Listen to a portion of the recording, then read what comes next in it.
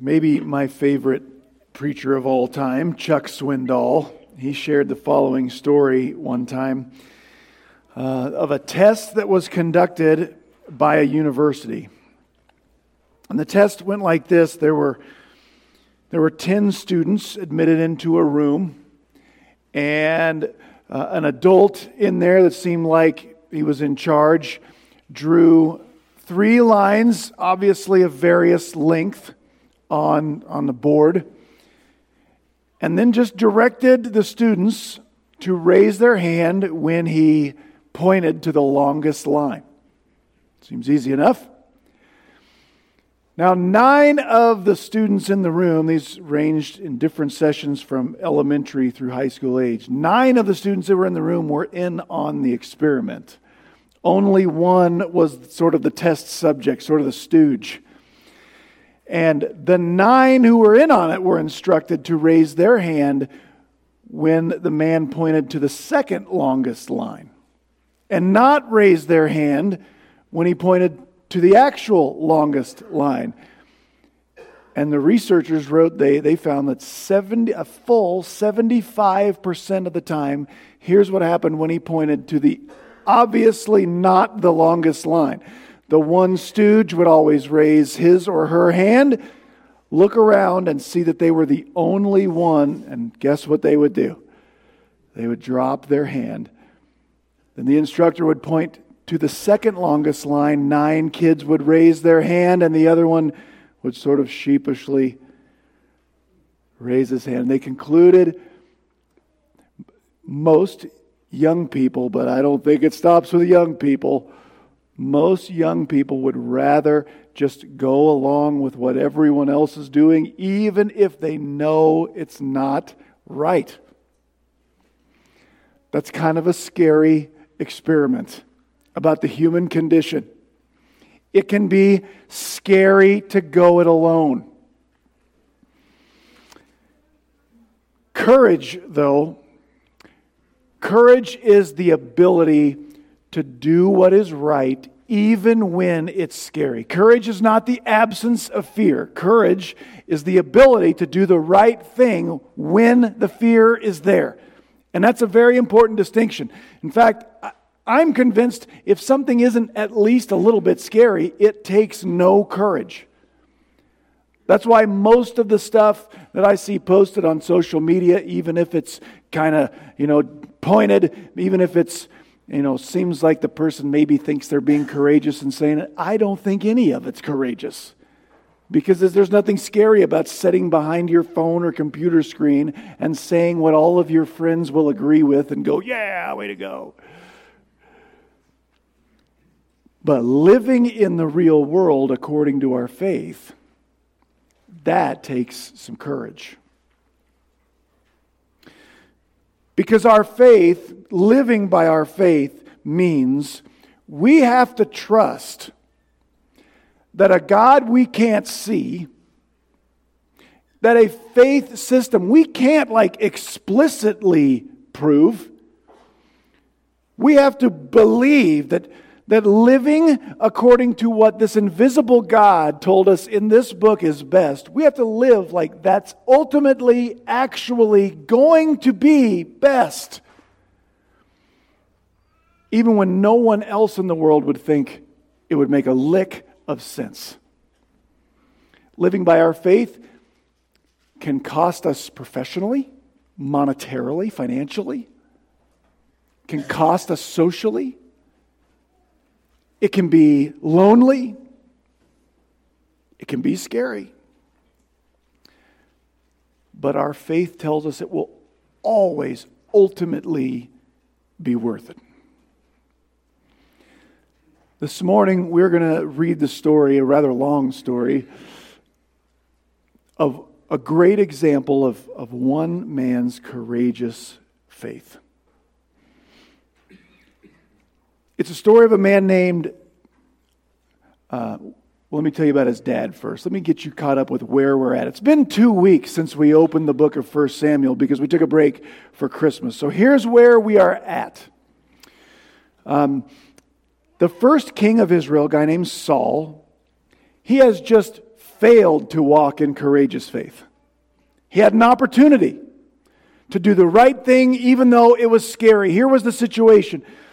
His army was vastly outnumbered in a terrible situation, and he had been told by God, do nothing until the prophet Samuel shows up and tells you what to do. But King Saul was watching his army desert soldier by soldier. And his fear outweighed his faith. Practically speaking, the smart thing to do was hurry up and get on with it, so he jumped the gun. He failed. Then when he was confronted with that failure, he refused to own it. He made excuses. He blamed everyone but himself. He justified. He rationalized. He projected. And because of that, in the previous story to today's, God told the king through Samuel that the monarchy had been taken away from his family.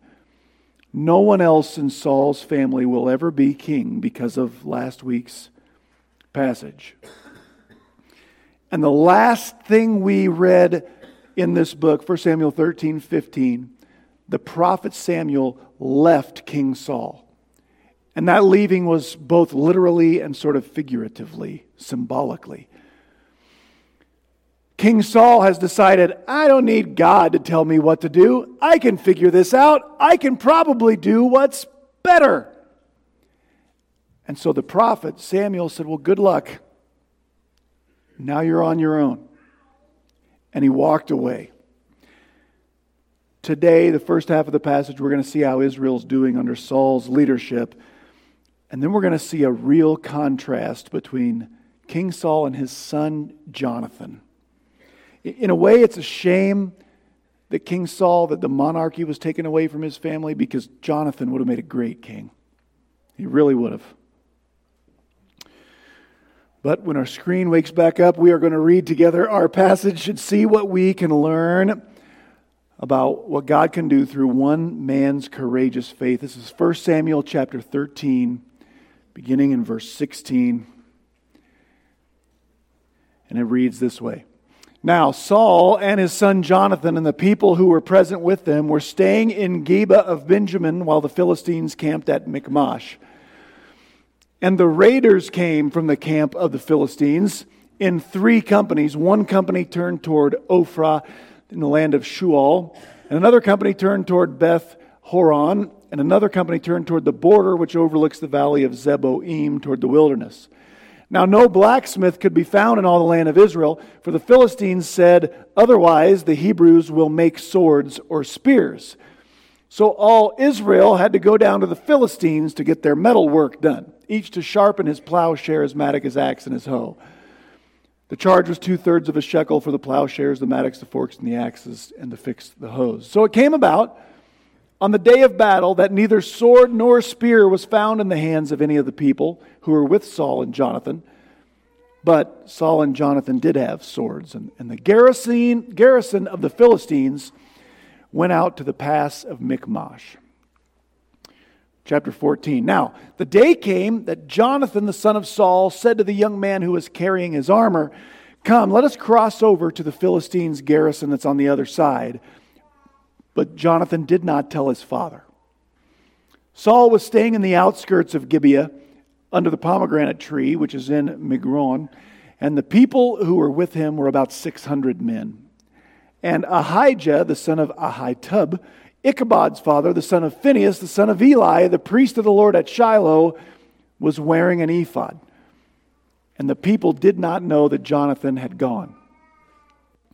Between the passes by which Jonathan sought to cross over to the Philistines' garrison, there was a sharp crag on the one side and a sharp crag on the other side. The name of the one was Bozez, the name of the other was Seneh. The one crag rose to the north opposite of Michmash, and the other rose in the south opposite Geba. Verse 6. Then Jonathan said to the young man who was carrying his armor, come, let us cross over to the garrison of these uncircumcised. Perhaps the Lord will work for us, for the Lord is not restrained to save by many or by few. His armor-bearer said to him, do all that's in your heart. Turn yourself, and here I am with you according to your desire.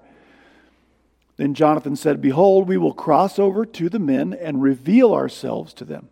If they say to us, 'Wait until we come down to you,' then we will stand in our place. We won't go up to them. But if they say, 'Come up to us,' then we will go up, for the Lord has given them into our hands. And that will be the sign to us." When both of them revealed themselves to the garrison of the Philistines said, "Behold, Hebrews are coming out of the holes where they've hidden themselves." So the men of the garrison hailed Jonathan and his armor-bearer and said, "Come up to us and we'll tell you something." And Jonathan said to his armor-bearer, "Come up after me, for the Lord has given them into the hands of Israel." Then Jonathan climbed up on his hands and feet with his armor-bearer behind him, and the Philistines fell before Jonathan, and his armor-bearer put some of them to death after him. That first slaughter which Jonathan and his armor-bearer made was about 20 men, within about a half a furrow in an acre of land, verse 15. And there was a trembling in the camp, in the field, and among all the people of the Philistines. Even the garrison and the raiders trembled, and the earth quaked, so that it became a great trembling. Now Saul's watchmen in Gibeah of Benjamin looked, and behold, the multitude melted away, and they went here and there. Saul said to the people who were with him, "Number now and see who has gone from us." And when they counted everyone, behold, Jonathan and his armor-bearer were not there. Then Saul said to Ahijah, "Bring the ark of God here," for the ark of God was at that time with the sons of Israel. While Saul talked to the priest, the commotion in the camp of the Philistines continued and even increased. And so Saul said to the priest, "Withdraw your hand." Then Saul and all the people who were with him rallied and came to the battle, and behold, every man's sword was against his fellow among the Philistines, and there was very great confusion. Now the Hebrews who were with the Philistines previously, who went up with them all around the camp, even they also turned to be with the Israelites who were with Saul and Jonathan. And when all the men of Israel who had hidden themselves in the hill country of Ephraim heard that the Philistines had fled, even they also pursued them closely in the battle. And so, or that is the way the Lord delivered Israel that day, and the battle spread beyond Beit Aven. That's our rather long story for the morning. And as I said, what we just read before, the verse before this, 2 weeks for us, but just one verse saw the prophet Samuel leaving Saul. And the first half of this passage lets us know that the prophet might have left King Saul, but the dire military situation has not left King Saul. He's in just as big of a pickle as he was 2 weeks ago when we were studying. Here's what we are reminded today. The Philistine threat is still very real. Israel is vastly outnumbered. Most of its troops have either run away and hid, or some of them even defected, we learned today. They crossed and said, well, we'll fight for them. They look like they're going to win. Then the Philistines had sent out, most translations say something like raiders or raiding parties. There's a cool Hebrew word. The word is destroyers. That doesn't sound good, does it? So 3 groups of destroyers are marauding their way in different directions. Things are bad. So they're vastly outnumbered, and the Philistines are getting aggressive. That's bad, but it gets worse. They're not only outmanned, they're also, as we would say it, outgunned. In verses 19 through 23, we learn that the Israelites didn't have real weapons. They didn't have swords. They didn't have armor. Because for so many decades of Philistine domination, the Philistines had like this ancient version of gun control. They didn't allow blacksmiths in Israel. Only Philistine people could be blacksmiths, so that they could make sure the Israelites weren't making weapons, or at least not very many. So the Philistines have armor. They have swords. The Israelites have like clubs and pointy sticks and stuff like that. There's very few swords, although Saul and his son Jonathan have swords and apparently armor. So they're outmanned. in our language, they're outgunned, but it gets worse. They're also extremely poorly led. We're going to skip verse 1 of chapter 14 for just a second. Consider verses 2 and 3 of that chapter. Here's what we're told in chapter 14, verses 2 and 3. As was common in those days and in that part of the world, King Saul had an outdoor headquarters. There's about 600 men there. And we're told a little bit about his leadership council. We're told that he's got this guy named Ahijah who was wearing an ephod. This is an ephod. That lets us know he's dressed like a priest. But when we're introduced to him, he's not called a priest. We're just told he's dressed like a priest. Because putting on the uniform doesn't make someone fit to fulfill the role, right? Like, I could dress up like your doctor, but you don't want me removing your appendix or anything like that, probably, just even though I might be wearing the right costume. Well, that's Ahijah. And our author goes out of his way to let us know what family this guy is from. And it's significant. It's been a long time since we read about Eli and Phinehas' brother Hophni. It's clear back at the beginning of this book. They're three of the worst priests that Israel's ever had. They died on the same day. They're the guys that decided to use the Ark of the Covenant like a magic box, right? Maybe God will make us win if we have the magic box with us. God rejected them.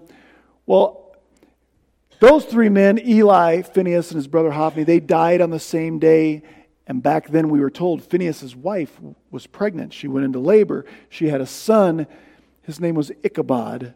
And so Ahijah is from that family. Here's why that's significant. You remember what I told you just happened right before this passage started? What's the last thing we read in the last passage? Somebody left King Saul. Who was that? It was the prophet Samuel. So King Saul knows, man, maybe I've messed up. I don't have any direction from God. So he tries to find the next best thing. He tries to resurrect the old priesthood. And so he gets a relative of that old family. He apparently has some of the religious articles around. Get dressed up, put the costume on, and maybe I can still have some direction from God that way. Remember, just because you put on the outfit doesn't make you good help. So right now, if you're keeping score at home, as they used to say, here's where Israel's at. They are facing a cantankerous and aggressive enemy that far outnumbers them. They not only outnumber them, they outgun them. They have far superior weapons. And Israel is led by a king whose line is being rejected by God, and a fake wannabe priest whose line was rejected by God 2 generations ago. Does that sound like a good situation? It's not supposed to. This is bad. And inside of that story is where we read the story of Jonathan's courageous faith. King Saul's oldest son and maybe top military commander, Jonathan, he decides in verse 1 of chapter 14 that he wants to take his armor bearer, and that is what it sounded like, but it's a little more than what it sounds like. The armor bearer would be the guy who carried Jonathan's armor and like sword, but it's also like an adjutant and a very close advisor and friend. So he's just going to take him, and they're going to head out on a little secret mission against an outpost of Philistines. According to verse 1, Jonathan didn't even tell his dad what he was doing. We're not told why he didn't tell his dad, but I think I know why he didn't tell his dad. Because Jonathan knows his dad. Jonathan knows his dad is not motivated the way Jonathan is motivated. Jonathan is motivated by courageous faith. King Saul is motivated by pragmatism. You know what pragmatism is? Pragmatism is just you look at the situation you are in and just sort of practically speaking, logically speaking, what do you think would make things work out the best for you? That's pragmatism. It's not that being pragmatic is always wrong. There's often wisdom in pragmatism. But being purely pragmatic will at some point butt heads with being led by faith.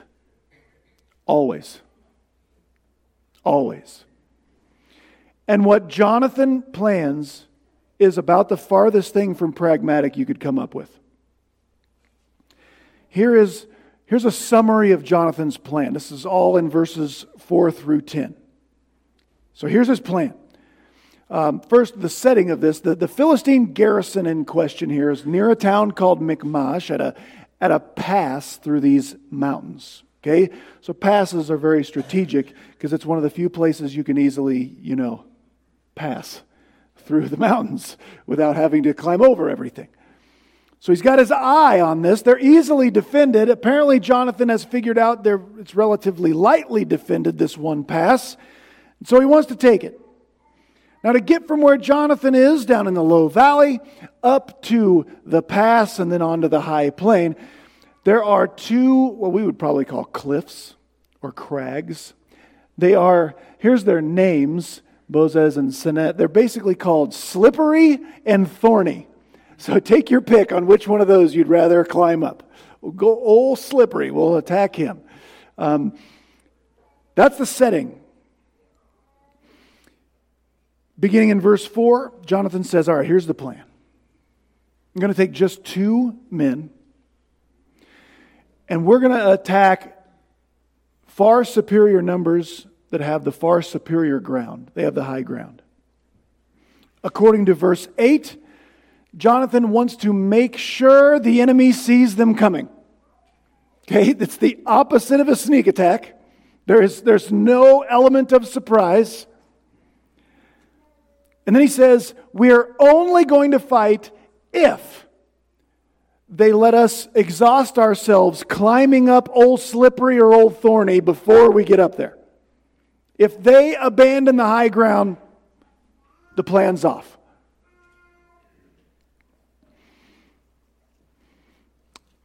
But if they say, hey, you guys, this will be fun, come on up, we'll take that as a sign that God is going to deliver them into our hands and we'll fight. Now, practically speaking, that's a terrible plan. They are not teaching this one at West Point, okay?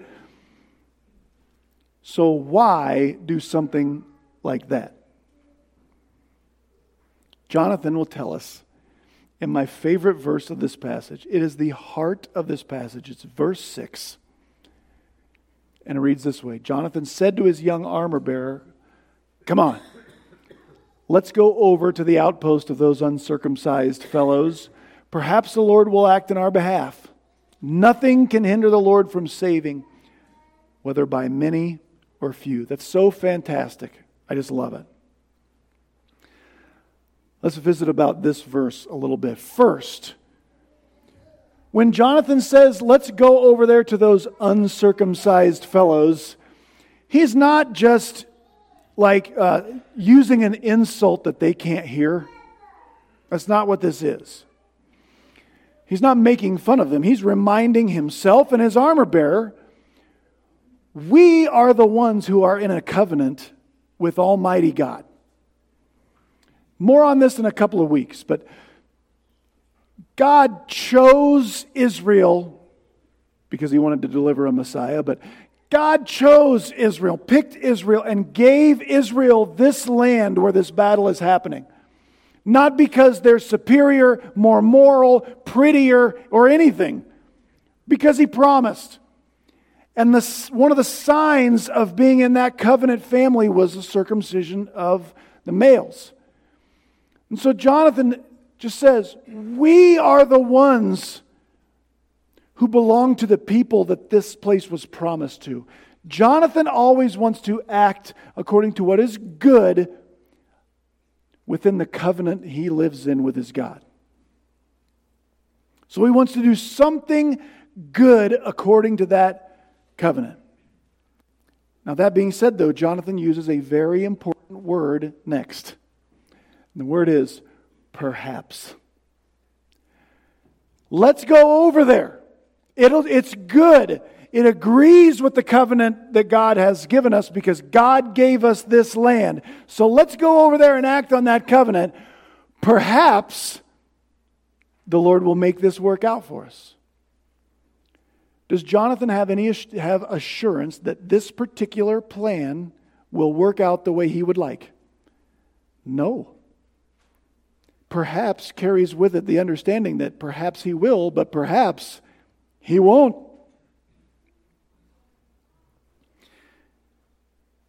You know, our faith still works like that. In some ways, we have a for sure faith. But while we're waiting for the for sure, we live in a lot of perhaps. Does that make sense? The pragmatic parts of us want to know, we want assurance how everything will work out before we try a perhaps. Even if it's a perhaps God will be glorified in this. Perhaps He will do something awesome. And we don't have any right to claim and name and whatever all that other stuff is. Because we believe so hard, we're going to claim this and then God somehow is obligated to do it. That stuff is all hooey. Our faith looks like this, perhaps. Now God is obligated to do what He has promised, and He will do every single bit of it. But we live in a lot of perhaps, and Jonathan understood that. Jonathan knew he couldn't obligate God to do what he wanted. But don't miss the last thing from this verse that Jonathan is sure of, and that's this.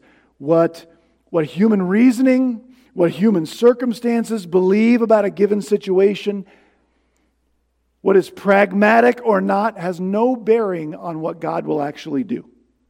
Here's how Jonathan says that. Here's what I know. Nothing can hinder the Lord from saving, whether by many or by few. Jonathan has decided it would be good for Israel and the covenant we are under if we had that pass through the mountains up there.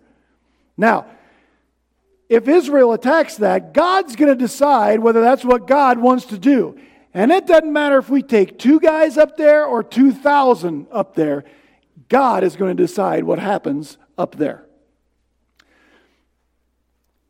So Jonathan says, it's like Jonathan is saying, God might do something awesome here, and He might do it through us.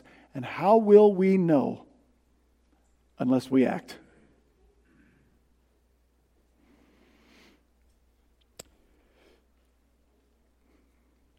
One of the commentaries I read as I study 1 Samuel is from a guy named Dale Davis, and he wrote this. This is good to remember. A few servants of God willing to do what faith requires is more powerful than a whole lot of people who are willing to do anything else. A few servants of God who are willing to do what faith requires is more powerful than a whole lot of people who are willing to do anything else. And in verse 7, I love verse 7 too. His armor-bearer friend says this, do all that you have in mind. Now keep in mind, the rest of the plan is down here. The armor-bearer hasn't even heard the whole plan yet. But when he hears Jonathan say, I want to do something that God's going to have to come through, that's going to require real faith. And I believe God will. Perhaps that's correct. The armor-bearer says, do whatever you have in mind. And then he says something that means literally something like this. You go ahead, I am with you in the same way your own heart is with you. That's a friend. Sometimes God asks His faithful to be courageous completely alone. He does. He did that with Daniel. He did that with Stephen. He did that with Jesus. He did that with Jeremiah. He may do that with you or me. And if God decides that's what's best, then it's best for you or me to go it alone in some scary thing. But boy, isn't it great when God gives us at least one person who will stand shoulder to shoulder with us and say, I believe in whatever this vision you have. This seems scary, but I want you to know I am with you in this, because I think it would glorify God if He does it. I think it's good to have someone like that, which means it's good to be someone like that.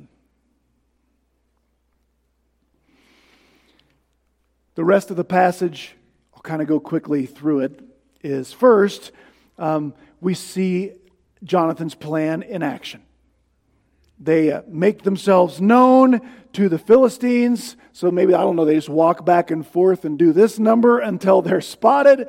And the Philistines start mocking them. Oh man, some Hebrews have come out of their holes. And they say, come on up here, we'll teach you a thing or two. That's kind of the idea. And Jonathan says, green light. We said that was what we wanted to hear. So they climb up Old Slippery or Old Thorny, whichever one it is. And the two of them kill 20 armed Philistine soldiers by themselves. Does that sound impossible to you? If it does, good. You've been paying attention. If you want to look for a reason why this could happen, well, they're probably drunk, or maybe some of them were asleep. Like it was like George Washington attacking the Hessians. Do you know that story? Waited till Christmas, right? If you're looking for something like that, it's because, like me, you're usually pragmatic. I need to know how this would work out before I'll even believe it. If you think that seems impossible, like you're getting the point. That's the point. Jonathan wanted to do something that agreed with the covenant he was in with God. It was a good thing, but God was going to have to actually do it. And God did it. That's the point. And so, God looks good. The Philistine army panics because of this. The Philistine army, remember, these ancient armies, they think there's two battles going on all the time. The one that goes on earth, and then the gods of the two countries fighting it out in the unseen world. They think, that powerful Hebrew God has started to fight against us. They're exactly right. And so they panic, and they start scattering everywhere. And Jonathan has won a victory, and they've got to pass through the mountains. They can get behind enemy lines. This is great. The time is to act is right now, right? Well, now let's find out what Saul is doing. Because this passage is a contrast between son and father. The son who acts according to courageous faith, and the dad who's always pragmatic. Verse 16, the scene shifts back to Saul. His lookouts come and say, King Saul, the Philistine army is melting away in every direction. And he says, hey, figure out who did this. They figure out it's your son, Jonathan. He and his armor bearer are up there alone. Somehow they've got the whole army on the run. And Saul says, man, I need some more information. I need some more. But what's going to happen to me if I do this? Like, that's your son. And this is the right time to act. And so he gets the fake priest in his little costume and bring the magic box. When he tells the priest to withdraw his hand, what's going on there, like the original audience wouldn't have to have this explained, but inside the priest's little pouch were different colored stones called the Urim and the Thummim, and sometimes God allowed Israel to discern His will by, it was kind of like a casting of lots kind of thing in there. This is not one of those times because it's not a real priest and God's not in this idea, but maybe they get the right draw. I don't know what it is, but the point is Saul doesn't want to do even the right thing, even the smart thing, unless he has some kind of assurance on what's best for me. My version of what's best for me. They must get the right draw. Saul does turn his army loose. The Philistine army is still in total confusion. The rout is on. And then something else kind of interesting happens. All of the Israelite soldiers who had deserted and defected, they decide, oh wait, the Israelites, we're winning now? Oh, okay, well, which way to the front? There's a whole bunch of before. I'm not fighting. Take this job and shove it. There is no way I'm standing here. I didn't come here to get myself killed. And then it's like, oh wait, we're winning. Which way to the fight? That kind of makes me mad. But I think that's okay. I think that's how the life of faith in God's people works a lot of times. It works like this.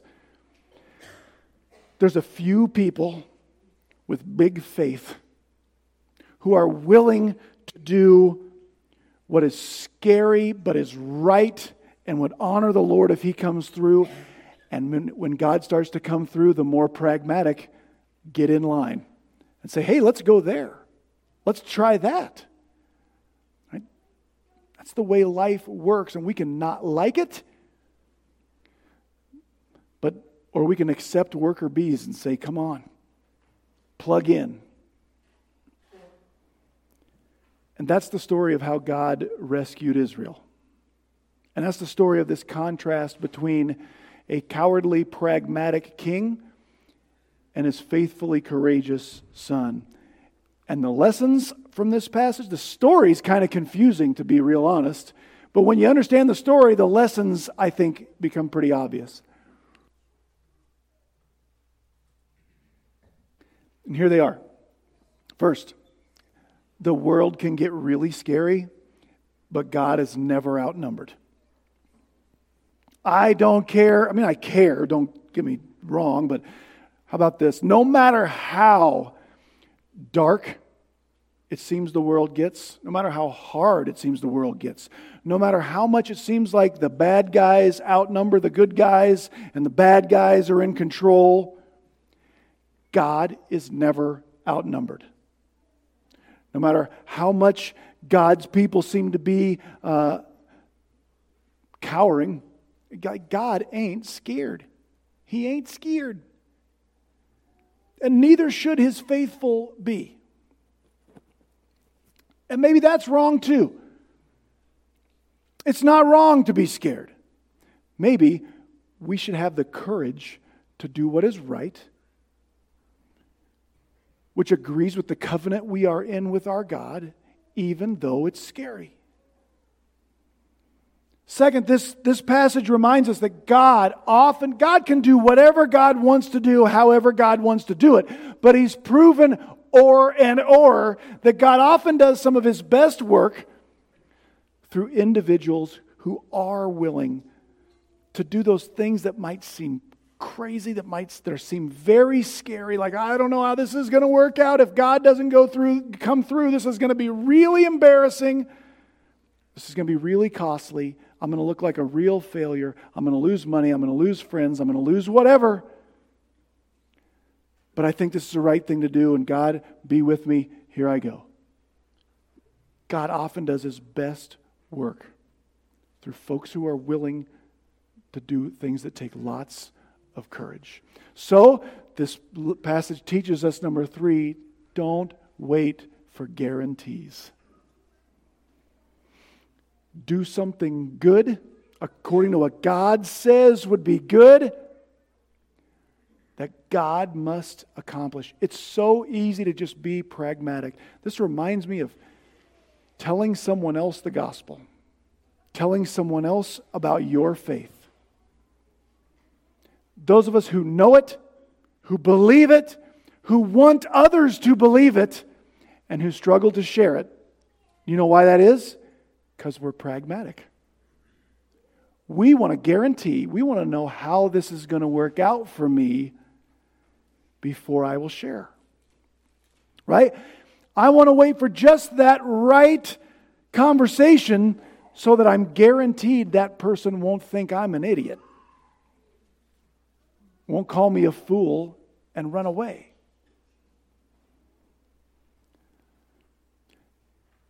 sometimes it's best to not wait for those guarantees.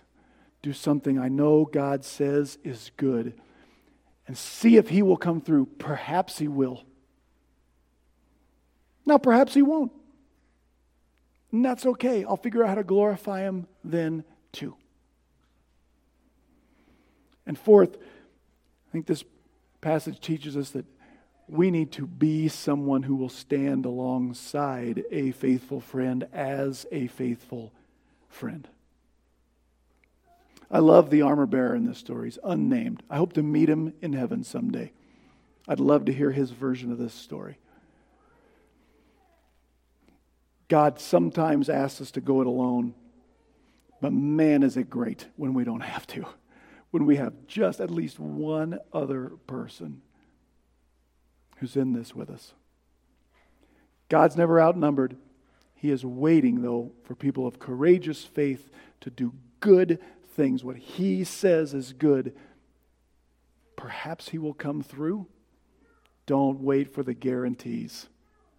We live in a perhaps world while we wait for our sure thing. Our guarantee is later. We got to wade through the perhaps while we wait for the guarantee. Pray with me. Father God, thank You for the testimony of Jonathan, a man of courageous faith. God, sometimes we live a lot more like Saul than we do like Jonathan. I know you haven't asked us to go attack other people physically. That's not at all a part of our covenant. But we do live in a battle. And we live in a world full of needs, spiritual needs and physical needs. And God, I don't know what You would ask each of us to do in this coming year that might be scary to us, that might be difficult to us, that might make us feel vulnerable. But would You make clear what You are nudging us to do? And help us to approach that like Jonathan, to do it in a way where You are going to have to come through and You will get all the credit and have hearts that say, perhaps God will do something awesome here, and how will I know unless I jump? Or in this case, unless I climb. And God, help us to be the kind of friends that will stand arm in arm with our brothers and sisters and live courageously together to see what You might do in 2022 if we will live by courageous faith and see what perhaps You might do in some of those things. Be glorified in us in Jesus' name. Amen. Stand and we'll finish.